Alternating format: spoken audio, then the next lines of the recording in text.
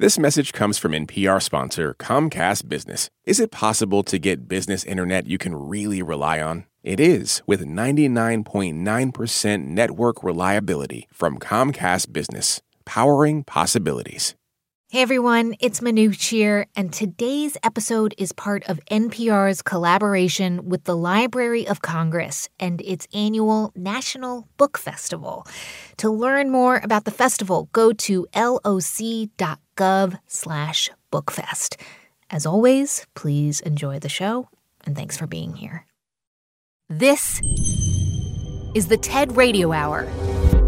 Each week, groundbreaking TED Talks. Our job now is to dream big. Delivered at TED conferences. To bring about the future we want to see. Around the world. To understand who we are. From those talks, we bring you speakers and ideas that will surprise you. You just don't know what you're going to find. Challenge you. We truly have to ask ourselves, why is it noteworthy? And even change you. I literally feel like I'm a different person. Yes. Do you feel that way? Ideas worth spreading. From TED and NPR. I'm Manoush Zomorodi, and today a very special conversation in honor of NPR's partnership with the Library of Congress's National Book Festival. We're going to celebrate kids and reading by getting to know a man who is changing the world of children's literature. The moment we've been waiting for, please welcome Mr. Jason Reynolds. You mean to say his best-selling author, Jason Reynolds. Jason Reynolds is kind of a rock star in the literary world. You're making, I feel like, every writer in the world upset right now because you have two books out at once. That's the goal. Over the last decade, he has written more than a dozen books for kids and young adults, including award winners like All American Boys, When I Was the Greatest, and Long Way Down. I love this.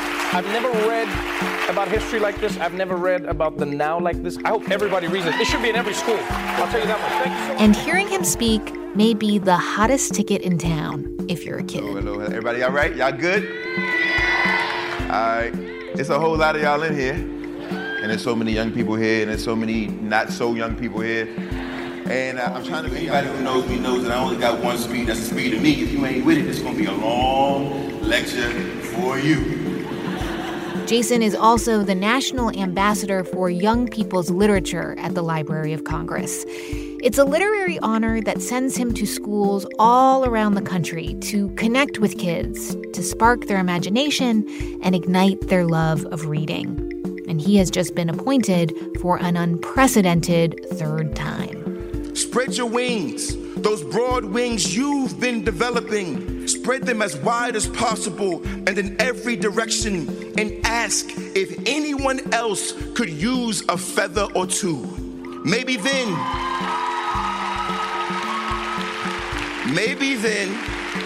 more of us might also have the moment to say, we made it. Now let's get to work. And so on the show today, my interview with Jason Reynolds. Hey, Jason, this is Manoush. Good to meet you. Can you hear me? Let me turn on my camera. About his life growing up just outside of Washington, D.C., his work to bring a new kind of protagonist to life on the page, and how he thinks young people in this country are coping these days. We asked him to kick off our conversation by reading us the first page from Look Both Ways, a tale told in 10 blocks. These are stories from the perspective of 10 different kids as they walk home from school.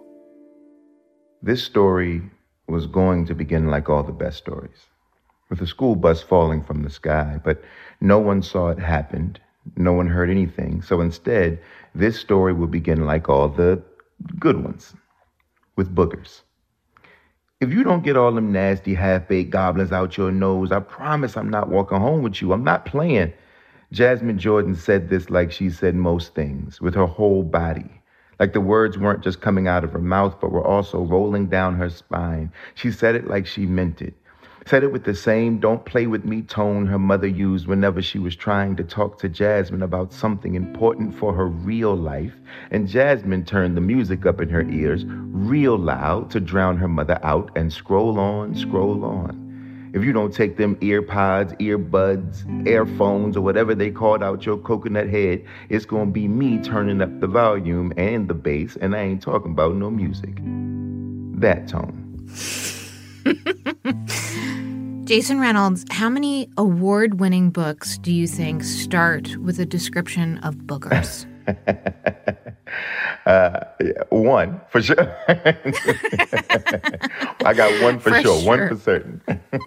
That's the one. That was from your book, Look Both Ways. The very first paragraph, what was it that you wanted your readers to know about you, about this book, about the characters that they're going to meet right from the start? That they are just like them. You know, I'm constantly thinking about how we can explore the everydayness of childhood, the mundane idiosyncrasies that it is to be a young person, no matter where you are in the world. And then how can we sort of turn those things on their heads to turn them into something beautiful and magical and elevated without sort of being highfalutin or weird, right? But just saying that, like, you know, boogers are real and boogers don't ever get old. You know, I guess it's something that we all have experienced at one point in our lives. I thought it was so interesting, though, because you're having this lighthearted conversation between two friends walking home from school who are in middle school. And then you kind of sneak it in that, well, the reason why one of the girls' backpack was so heavy, why she had so many books and extra homework in there, was because she'd been hospitalized with sickle cell anemia. You kind of sneak it in there that there's something very serious going on. I do, and I think to sneak it in there is the best way to do it. I think I'm always curious about the way that we portray young people and portray tough stuff for young people, because I think we sometimes lay the burden on the back of the child when really, you know, things happen in our lives, but children always find time to laugh, right? Children always find time to talk about boogers or to talk about potato chips or to crack jokes or to tease each other despite some of the heavy things happening in their lives. I think they have a resilience that actually shines brighter sometimes than we give credit to.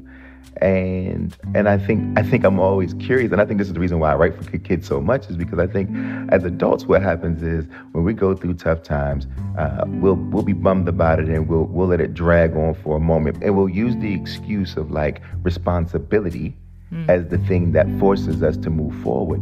Young people don't always have the excuse of responsibility. They just have the excuse of life. And there's something about that I find absolutely profound, that the reason that they continue moving forward is not because they got to go to work or take care of their kids or pay their bills. It's because they recognize that life is a thing that belongs to them, and every day is a day that is new. That's a special thing. Yeah, and certainly sounds like something we adults could use a big dose of these days in particular. So we'll come back to talking about young people and why you write for them, but I would love to hear a little bit more about your personal story, starting with, like, what were you like as a kid? Were you talking about boogers? Were you talking about big ideas? What was life like for you? You know, I was a little bit of everything. I was the kind of kid who loved alone time. You know, I was the kind of young person who could get lost in his room or get lost. You know, I love to sit my mother would be in the kitchen doing all sorts of things, and I would sit in a little rocking chair, just in eye shot, and just sit there and watch and, you know, just kind of talk, and we'd have conversations, and I'm like 6, 5. But at the same time, I also grew up with a ton of friends. I was a neighborhood kid. And neighborhood kids do neighborhood things, right? You go on these adventures and you get into trouble and you learn the world through trial and error, bouncing ideas off your peers when no adults are watching. And so I had all those things working for me, and I'm grateful for it all now. You grew up in Maryland, like right outside of D.C. And, you know, one thing I've heard you bring up before that was a source of inspiration for you was your mother and her deep belief in you. Like, she saved all your clothes, all your old sneakers, everything you ever wrote. It was almost as though she was documenting your childhood so that people would be able to look back when you achieved greatness. It's so strange. I look back on it all now. She always knew that there was something. The hard part for her was to allow me to go find it, to go figure out what that was. So as a young person, as a kid, it was like, you can do anything, you can do anything, you can do it. I mean, like, it was like every single night, you can do anything, you can do anything. It was a thing that she laid on us. But when it came time for me to fly the coop, right? When it was time to say, hey, Ma, I'm going to go and be a writer, I think that all of the baggage of growing up in the 1950s and 60s as a Black woman in America, that trauma sort of pushes itself to the forefront. And her fear of one of her children living a life that might have been unstable, financially unstable, potentially emotionally unstable, was enough to cause a bit of a rift, a momentary rift.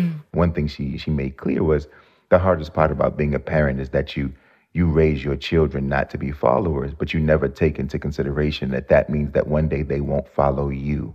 And in that moment, you will either have to stand on your word or you'll be made a hypocrite. Right. And that's real, and that's sort of who we are and who we were back then and what she raised us to be and to understand and who she was as a parent. So in 2020 hindsight, I mean, it all seems to make sense, right? You're a best-selling author. You're the national ambassador for young people's literature. But talk about that scary moment when you left to become a writer. Had you been writing all along as a kid? Was she like, well, this is what my kid is born to do. He's got to go do it. Or was this like, whoa, wait, what are you going to do? Nah, she knew. I mean, I had been writing since I was a 10-year-old. By the time I was 15, I was all over D.C. And, this is sort of the late 90s. And spoken word had exploded. This is still sort of this underground thing in black and brown communities in major cities across the country, but it was growing and it was a space for a lot of us to get together. I mean, it was a redo of the 1970s, like it was literally the Black arts movement happening again, right? And we all felt this weird synergy. And I was the young boy who was being let in the club and who was allowed to sit in the back around all these poets, around a young Saul Williams and a young Jill Scott, right? And I'm there, this kid. And so my mother knew that I was in it and I was writing. And by the time I was 16, I self-published my first book and was selling that book, out of the trunk of my mother's car, and at 17, I had published another one. And at 18, I was sort of doing my thing. I was all over the East Coast as a kid, as a young person, just doing my thing. So she knew it was coming, right? She knew that this was something that I was taking seriously and had been taking seriously since I was a 10-year-old. But when it was time to go, I had no plan. I was a mediocre student in college. It's not like I was some brilliant writer. No, it wasn't any of that. I struggled in college. I almost failed out of college my freshman year. But I knew that I needed to go and see. In a moment, how that ambitious teenager became a New York Times best-selling author, despite almost giving up on writing in his 20s. On the show today, my conversation with author Jason Reynolds. I'm Manoush Zomorodi, and you're listening to the TED Radio Hour from NPR. Stay with us. This message is brought to you by Apple Pay. Fussing with plastic cards should be a thing of the past. Instead, pay the Apple way. Apple Pay is easy, secure, and built into iPhone. All you have to do is set it up. Just add a card in the Wallet app and you're good to go.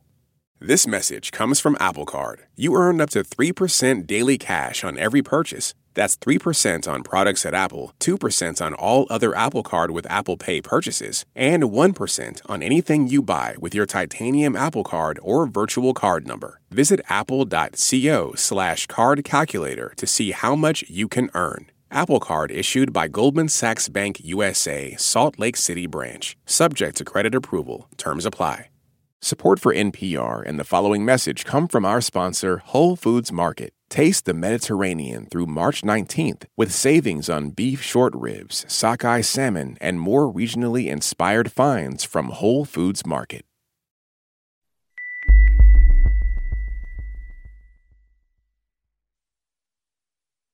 It's the TED Radio Hour from NPR. I'm Manoush Zomorodi.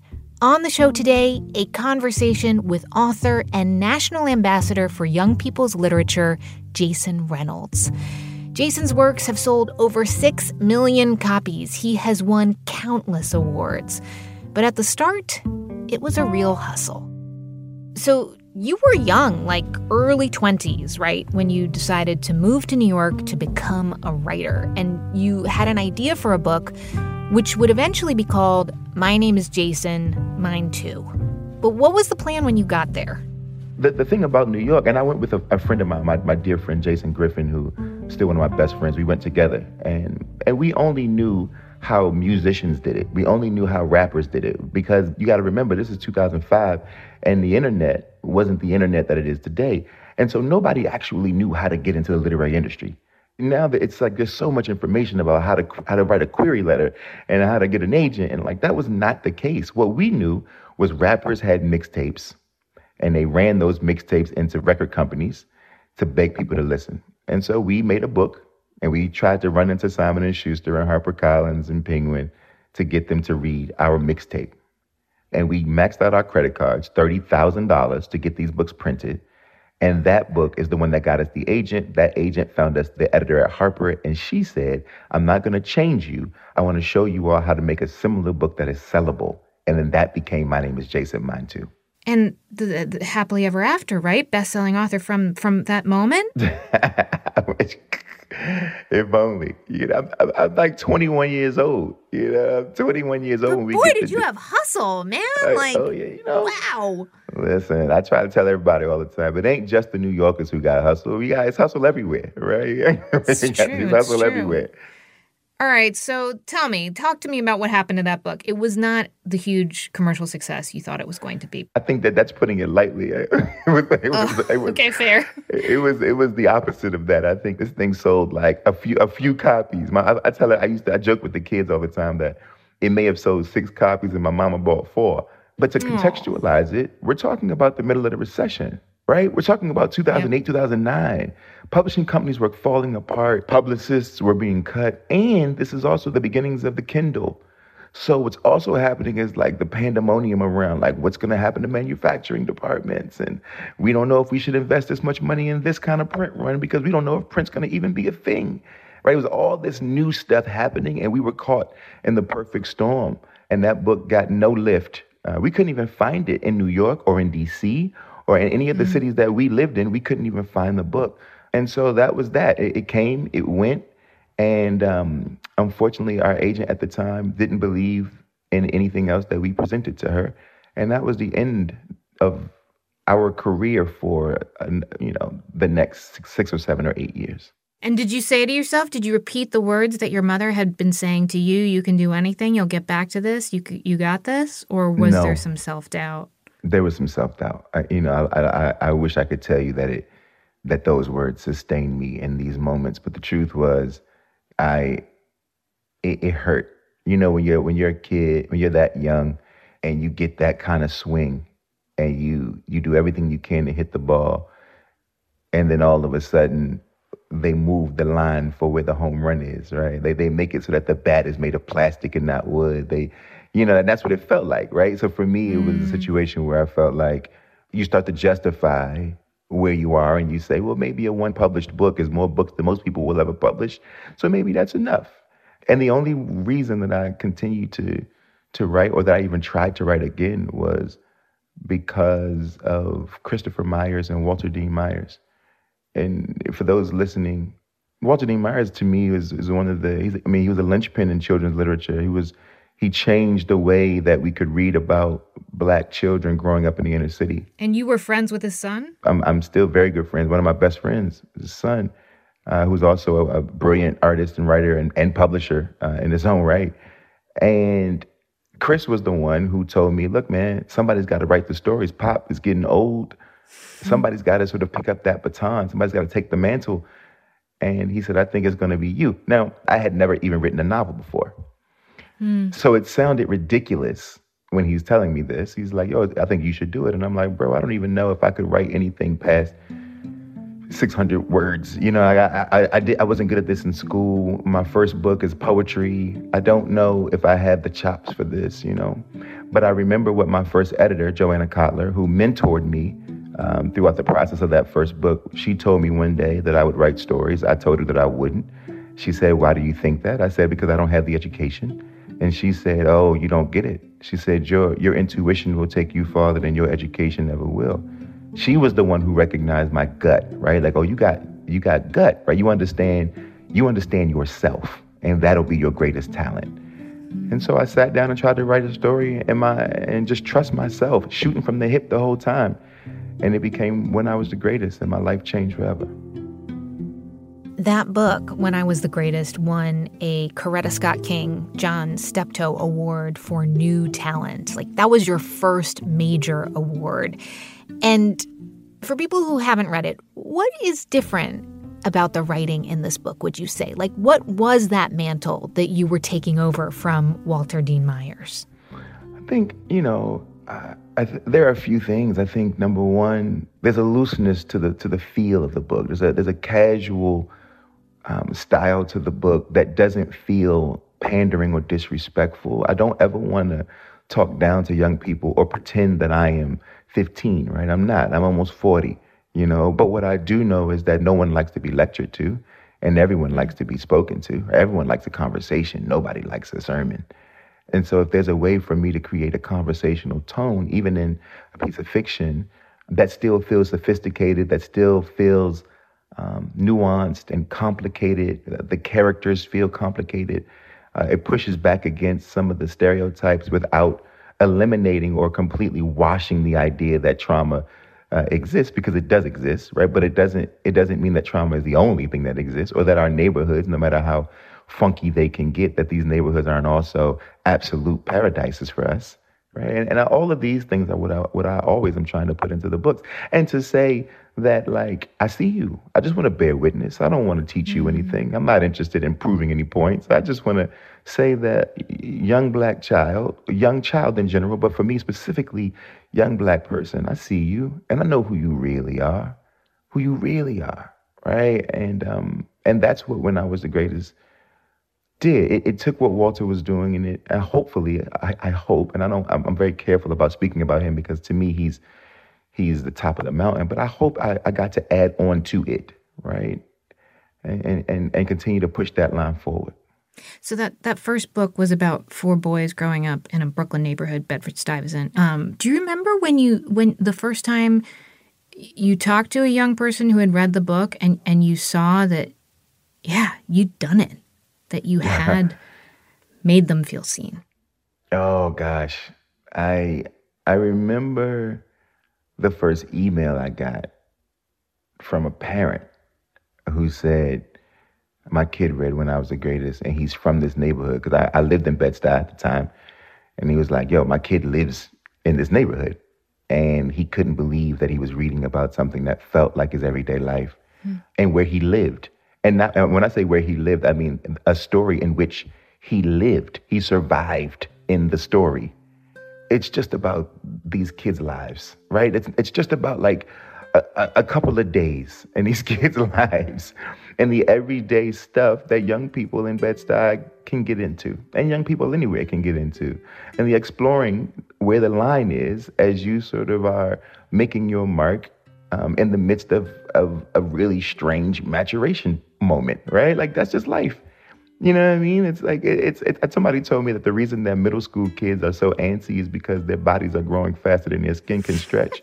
And so physically, they're literally uncomfortable in their skin. And I think that carries over into 15 and 16 and 17. There's an ill-fittedness to who they are and who they project themselves to be. And that is why I find them so interesting. And that's what makes for a good story.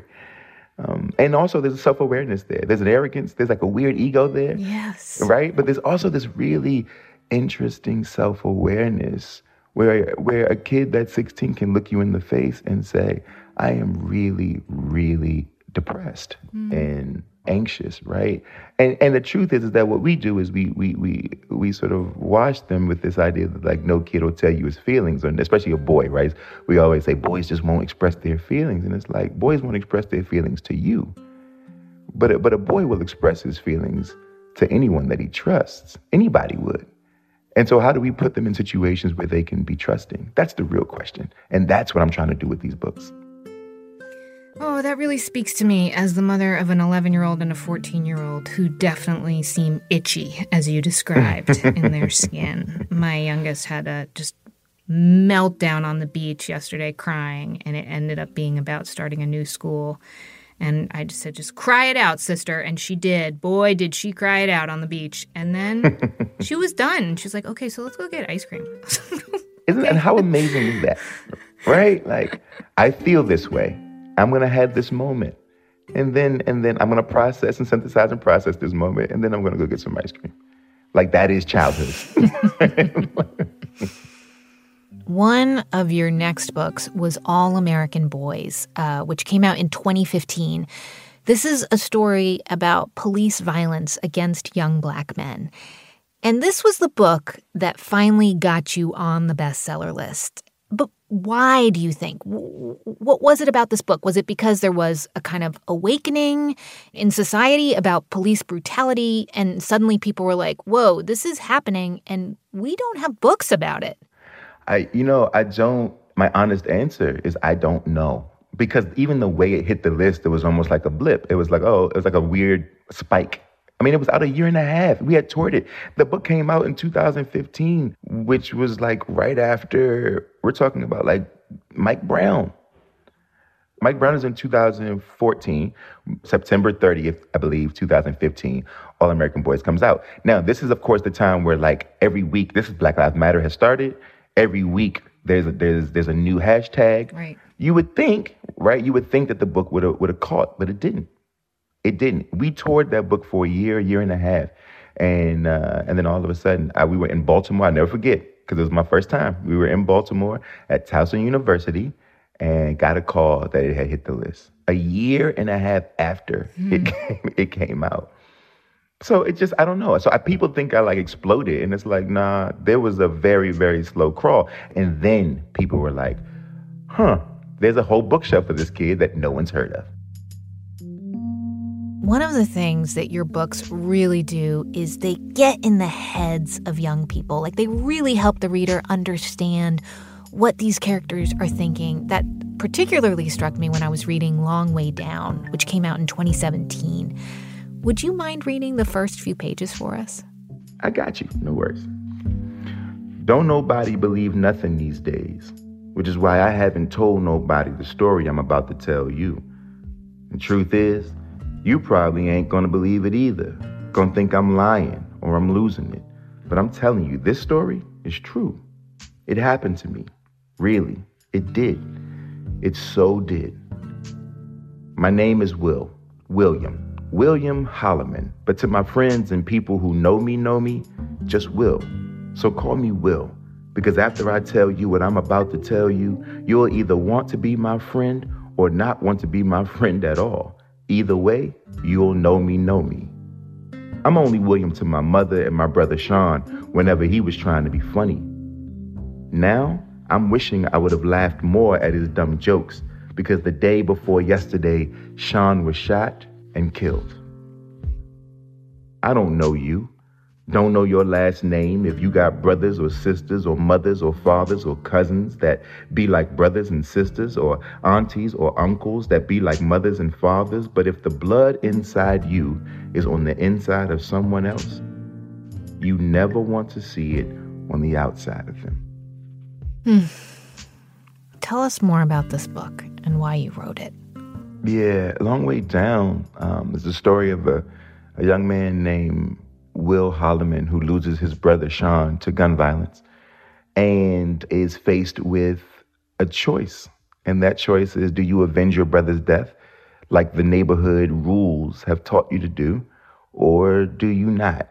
The entire story takes place in a minute of this child's life as he's on the elevator going to the lobby floor to figure out what he's going to do. And he's met with a bunch of different visitors along the way. And I'm very proud of it. But what I'll say about it is this. What happens is it gets distilled into this, what people say is a book about gun violence. But the truth of the matter is that it's actually not. It's a book about children. It's a book about how what happens when we criminalize children is we no longer have to see them as children. If we can call a child a gangster, a thug, that we don't have to address the fact that this is a scared child. We don't have to address poverty, education, food, housing, right? We don't have to address any of these things, any of the social ills that pushes a child's back against the wall. We never have to address or hold ourselves accountable and say, how could I ever blame a child for not having what I never gave them? That's what the book is really about, right? Like, I think gun violence is far too easy. The real question is why? Why? What makes a child do something like this? What pushes a child?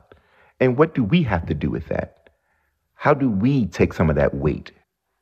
I have to say, reading this book, because of the way that you've written it, it is so accessible. It's poetry. But also, I was like, wow, I am so lucky to be inside this kid's head. I never thought I'd hear this. That's all I ever really want. You know, I used to go to schools or do presentations when I would start the presentation with a magic trick. And it would be, you know, pick a card type of trick, you know, or I'll guess the number you're thinking type of trick. And the reason why those tricks have always stood the test of time is because every human being on the face of the planet wants to believe that someone else just might know what's on their minds.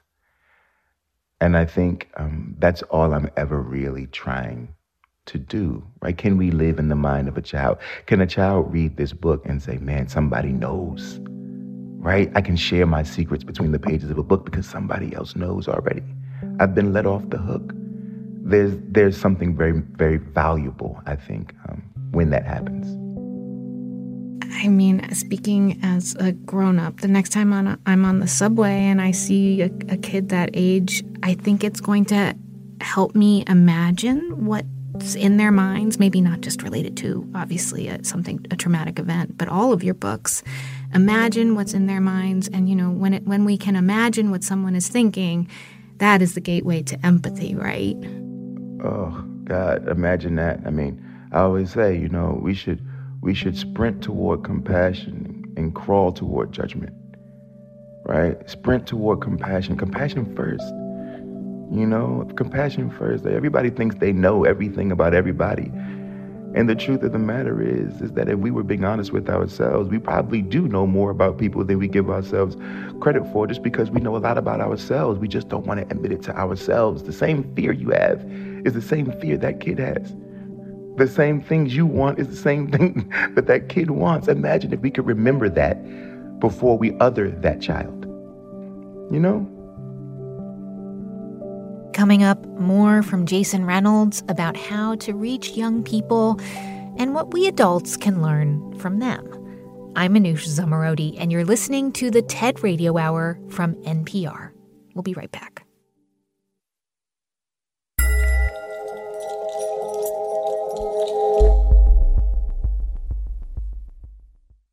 Support for NPR and the following message come from Solgar, maker of Solgar Cellular Nutrition. Cellular functions decline as people age, and that can lead to changes in energy and strength. Solgar is working to transform aging cell by cell through the power of cellular nutrition. Formulated to help fight cellular declines and promote cell health, Solgar Cellular Nutrition aims to address 3 benefit areas. Cellular energy supports cell energy, repair, and vitality. Cellular strength and renewal supports muscle strength, and Cellular Protect supports glutathione production to help protect cells. Learn more at cellularnutrition.solgar.com. Solgar Cellular Nutrition. We go cell deep. These statements have not been evaluated by the Food and Drug Administration. This product is not intended to diagnose, treat, cure, or prevent any disease.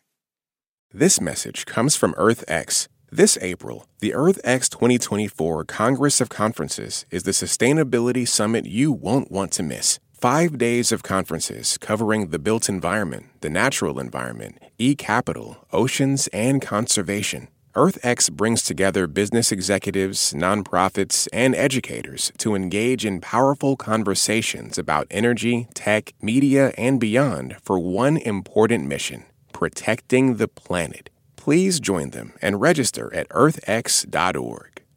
This message comes from NPR sponsor Progressive and its Name Your Price tool. Say how much you want to pay for car insurance, and they'll show coverage options within your budget. Visit Progressive.com. Progressive Casualty Insurance Company and Affiliates. Price and coverage match limited by state law. It's the TED Radio Hour from NPR. I'm Manoush Zomorodi. Today on the show, a conversation with Jason Reynolds. He's the best-selling author of countless books for young people. He's also the National Ambassador for Young People's Literature. And we're talking to him as part of the Library of Congress's National Book Festival. Can we talk about the kids, the people who you wrote the books for? Yeah. What do they tell you? Because, correct me if I'm wrong, you have spent the last several years touring around the country, whether it's in real life or virtually, talking to them. What do they say that they like about you? And do they ever tell you things they don't like? Oh, of course. What they say they like, I think, first and foremost, when I walk into the building, when I walk into the room, especially at the beginning of my career, they were always so surprised by what I looked like. Hello. Everybody all right? Y'all good? I am a big guy, right? 6'3", a big man. I've got long hair, very long dreadlocks, and I have tattoos everywhere. I always have on t-shirt, jeans, and sneakers, right? I mean, this is it. I look like their older brothers. I look like their uncles and their older brothers.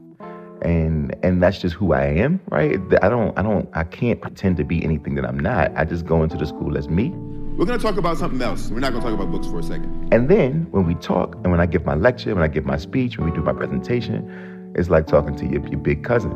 What's your favorite sport? What's my favorite sport? I grew up playing basketball, and I was lucky to grow up in the time of Jordan. I'm not a formal person. I don't find value in formality, especially as it pertains to those I refer to as family. Don't make sense to be formal around family. And for me, these young people are my family. What's your favorite thing they like to do with your mom? You know what? So, my mom and I spend a lot of time together when I'm not all over the place. And, we like to do really simple things, My mom, one of these people who live in Costco, you know what I'm talking about? And we laugh and we joke, right? Because what a young person wants to know is that you are who you say you are, so that I can trust you. But I can't come into a school and talk about reading some books and they looking at me like, but who are you? Let me tell them who I am. Let me show them who I am. And then they'll show me who they are. And then we can talk about maybe reading these books. What was your favorite book that you ever made? What inspires you the most when you're writing? Where do you go for ideas? We're currently writing our own book. And, what I want to ask is, would you like to come to our book launch? How long does it take you to write books? And the truth is that they go and they read everything because they trust me. That's it. Simple. It was a very simple concept from the beginning. What advice would you give to future writers? What advice would I give to future writers? What they tell me is that they appreciate me speaking to them like humans. To understand whether you want to be a writer or whether you want to be anything is that excellence is a habit. Never forget this, okay? Excellence is a habit. It's not something you can turn on or turn off. You're either going to be excellent or you're not going to be excellent. Like human beings, not as half-formed things or whatever sort of pejorative coding we attach to childhood or to being a child, right? Or you're being childish, you're being kiddie, you're being a baby. Nah. I talk to them like human beings, and 9 times out of 10, there's always one who says, man, I just appreciate you just giving it to us straight, just talking to us like people. We can handle it. Now, there have been moments in my career, valuable moments for me, when a young person will say, for instance, when I was the greatest, a kid comes up to me and says, I wanted to give you a note on when I was the greatest. And this is like a 12-year-old, right? and this is good. And this is where I think some of us, as adults, I think this is where we lose out, is that we sometimes forget to humble ourselves in the presence of children and take their critique, which is valuable. It's valuable because they know what they feel. They know what they think, right? And this kid says, I read When I Was the Greatest, loved it. I wish that you would have given Needles, the character who has Tourette syndrome, I wish you would have given him more speaking lines. He has Tourette syndrome. That doesn't mean that he's mute, right? That doesn't mean there's anything wrong with his ability to speak. Jason, sounds like a good note. It was a brilliant note. And the kid was absolutely right. And you know what I said? And they said, did you do it on purpose because you're going to write a sequel? And in that moment, I could have lied to protect my ego. I could have lied. I could have said, yeah, man, I thought I'm going to work on another one where it just focuses on Needles. I could have lied, but that would have in fact been a lie. And I don't believe that kids, the kid deserved the truth. And so I said, you know what? Honestly, it was an oversight. It was a blind spot. And thank you.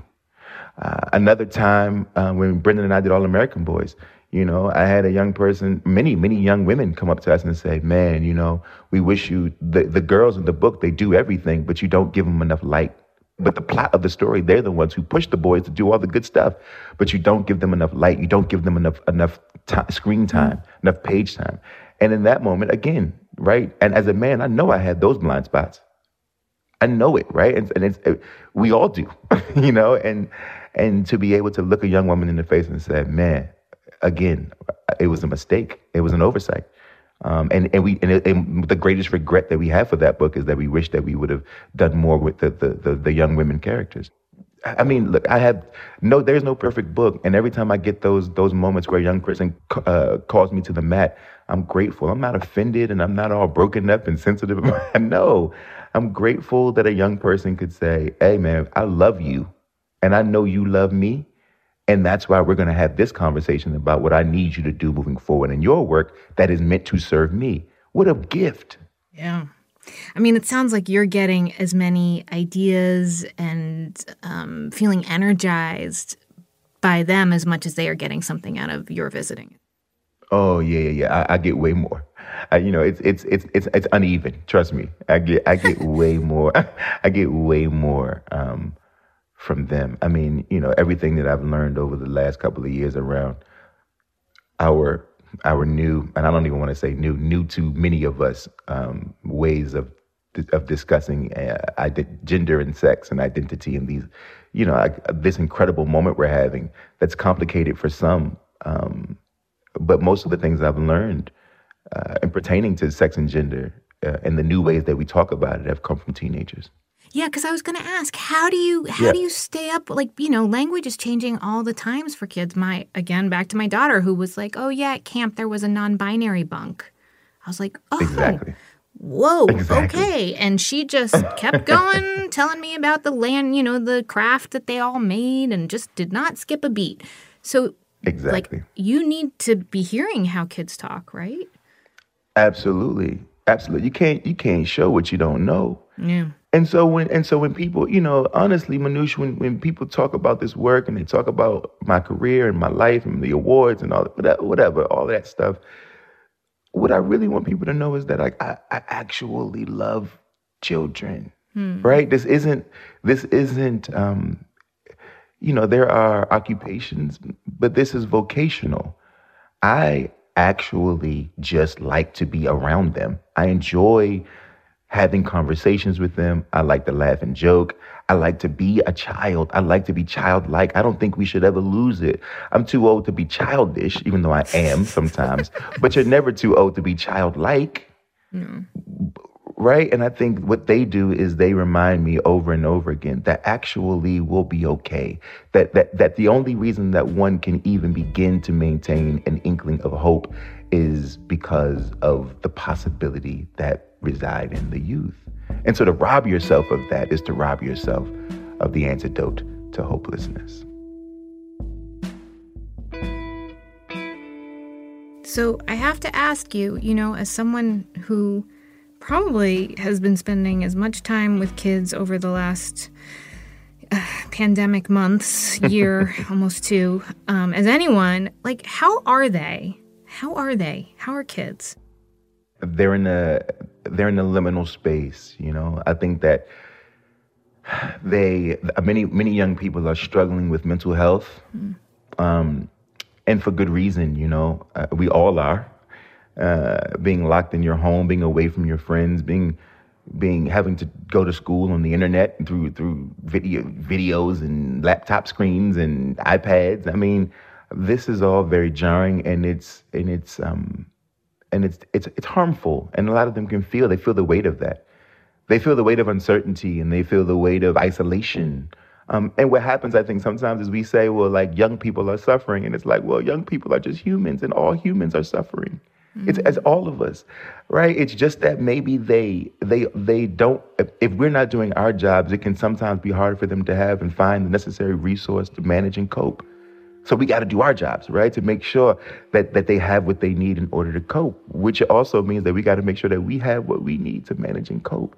Right. Right. We're all in this same boat. That being said, though, there hasn't been a moment when I've been on a call or a Zoom or seen a kid in my neighborhood that we didn't find just a moment to laugh. That's for sure. There hasn't been a moment where I haven't found a moment to ask questions about what video games they're playing and what, and we take these things for granted because we as adults understand the double-edged sword of technology. But think about TikTok dances. Now, to many of us, it's like silly. But if you're a kid locked in the house and you make up a TikTok dance and then you get back online 3 days later and 300 people have repeated it, then suddenly you feel less alone. Right? And so we poo-poo these things, right? And I think that there's something really important there. I think that there's something genius happening and something connective, even if the connection is may not be as substantial as an actual hug or as a classroom or as any of those things. I don't want to just dismiss the things that they control because they're controlling that. That's them doing this. They are saying, I'm going to do a thing and share this with all the kids in the world, hoping that all the kids in the world will send me a signal back. And it's happening, and it happens all the time. And there's something about that that's kind of magical to me. There's something about it, right? I know it's a double-edged sword. Yeah, it's the best, it's the worst. Exactly. It's so high and so low. Exactly. So how do you compete with that? What do you? Oh, you don't compete with that. No? You don't compete with that. No, Manoush, you don't compete with it. That's where we lose, right? You work with it. You don't compete against it. There's no way that I can win. There's no way to win against YouTube and video games and TikTok and the internet and 2-minute videos and there's no way to win that if I'm fighting against that. There's no reason, and the truth is there's no reason to fight against it. My job is to fight alongside it, to work with it, right? To work with it, to say that okay, you like 2-minute videos and 2-minute videos is what's holding your attention. Cool, I get it. I'm going to write a book of short stories. I'm going to write a book that's in verse. I'm going to figure out how to use the thing that you already are interested in. I know where your attention span is, so I'm going to figure out how to work with it. Right? Because I can't win this fight. It's a futile fight, right? And I tell people this all the time. We keep trying to, how do I win my child back from YouTube and from TikTok? It's like, you'd be better off watching it with them. Yeah, well. And figuring out how to have conversations. Right? But if you think you finna win that argument, that's not gonna happen. That's not a thing. Totally. And that's what I'm trying to do in the books, right? So I can make that happen. If I can make that happen on the page, then I don't have to fight against YouTube or TikTok. I can literally operate and live alongside. Okay, so I have to ask, are you gonna keep going at this clip? Putting out books 2, 3, 4 times a year. I know you're also doing programs, videos, trying to get kids to write, giving them amazing writing prompts. But where do you get the energy? You must be tired. Oh yeah, I'm exhausted. Perpetually. But I can't. I don't know. I can't explain it. I love this. Think about it. Come on. This is a dream come true. Here I am talking to you about the things that I get to make with my mind and imagination. Could there be a better life? Could there be a better gig? I get to do this. I get to do this every day. And you're going to keep doing it because we can announce right here, right now, that you've been named to a 3rd term as the Library of Congress's National Ambassador for Young People's Literature. That's never happened before in the history of the role. So a big congratulations and thank you for your service. Thank you very much. And I am honored and proud. And everyone who knows me knows that I take this role very seriously. And I'm excited to see what we can get done, because I'm all about getting it done. Listen, this ain't no award. This is a job. This is a position. appointment. And there are responsibilities that I take very seriously, and I'm looking forward to touching down in some of America's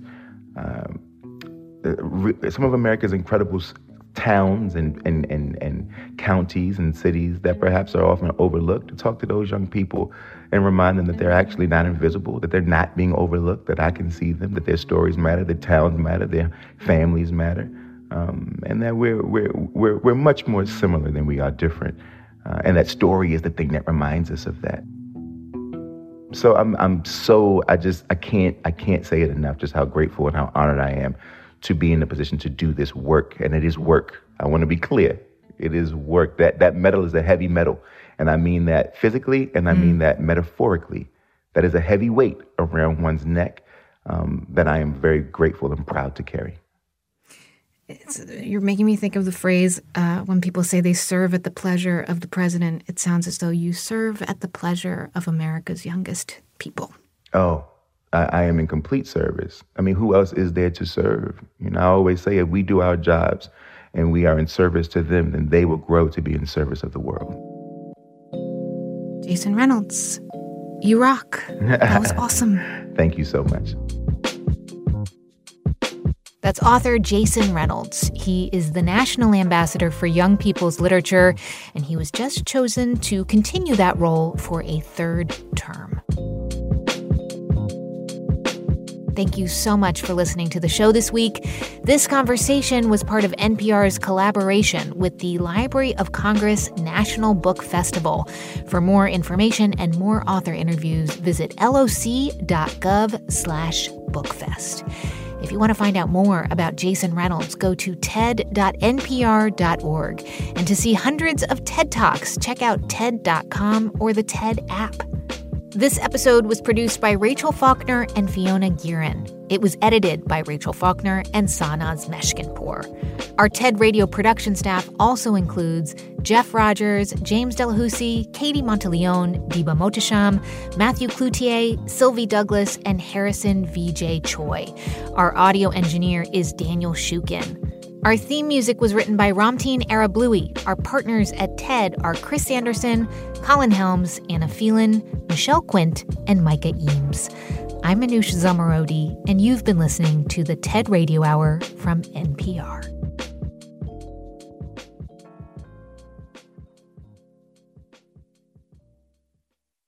This message comes from NPR sponsor Charles Schwab with their original podcast, Choiceology. Choiceology is a show about the psychology and economics behind people's decisions. Download the latest episode and subscribe at schwab.com/podcast. If you're looking for a new way to support this show and public media, please consider signing up for the NPR Plus podcast bundle. NPR Plus listeners get to unlock sponsor-free listening and bonus episodes from NPR shows like this one. You can find out more at plus.npr.org.